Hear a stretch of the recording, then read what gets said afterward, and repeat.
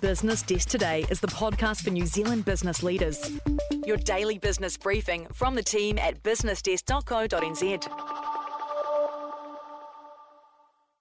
Welcome to Business Desk Today, a daily podcast featuring our top stories. It's Wednesday, March 22nd, and I'm Riley Kennedy in Auckland. In our top story this morning, technology editor Ben Moore looks at the geopolitical ramifications of the ban of TikTok from parliamentary devices. The social media app is owned by Chinese company ByteDance, and last week it was banned from any device that has access to the parliamentary network on the advice of cybersecurity experts. While the Ministry of Foreign Affairs and Trade says it expected the ban would not have an impact on bilateral trade, one expert says that these decisions always have some level of repercussion. It's a tricky act balancing the interest of your biggest trade partner and your most important intelligence allies. So, while the ban may seem relatively small scale, in the current geopolitical climate, it's definitely worth noting. Meanwhile, Patrick Smelly is reporting the government's Polytech mega merger is seeking an additional $333 million to complete the creation of a single national training organisation. The figures became available after a commercially sensitive business case was accidentally published online before it was taken down yesterday. Nearly $286 million is needed to integrate 35 software systems into one. According to the business case, it says Te Pūkenga needs total additional funding of about $422.6 million over 4 years to merge and retool the country's 16 polytechnics.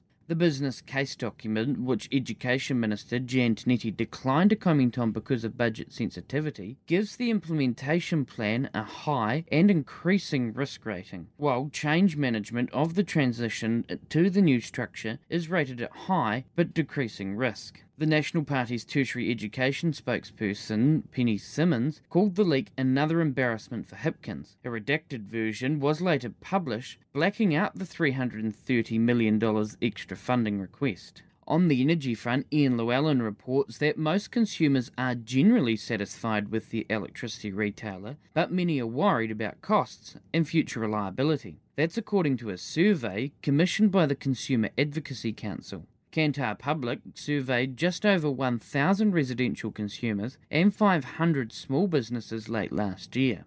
It showed the majority are satisfied with the service they received from their current provider and the reliability of the service. However, there were mixed views about costs, with 57% feeling they'd received good value for money from their provider over the past 12 months. Despite a majority feeling they'd received good value for money from their provider, a small proportion were also concerned about the cost of electricity. Meanwhile, Jenny Ruth looks at shareholders ranking before bondholders in the Credit Suisse sale to UBS. After the break, we'll look at Oliver Lewis's trip to Singapore and recap the markets.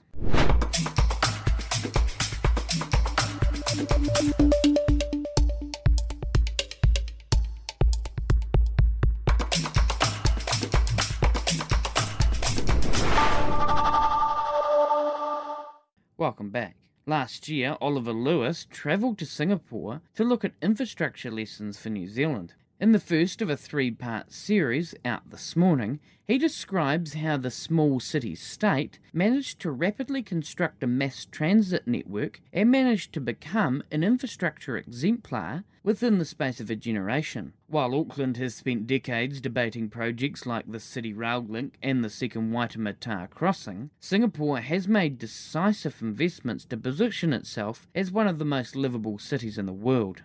It's all part of a strategic gambit to not only provide for its own citizens, but to attract foreign money, skills and companies. Since its $5 billion Singaporean MRT line opened in the late 80s, Singapore has added several more lines covering some 250 kilometres. By 2030, it plans to grow the network by another 50%, meaning 8 in 10 households will be within 10 minutes of a train station. On the markets front, the benchmark index closed down roughly 0.5%. In terms of currency, the Kiwi dollar was trading at 62.4 US cents at 3 o'clock, compared to Monday's 62.7 cents. That's it for today. For all these stories and more, head to businessdesk.co.nz.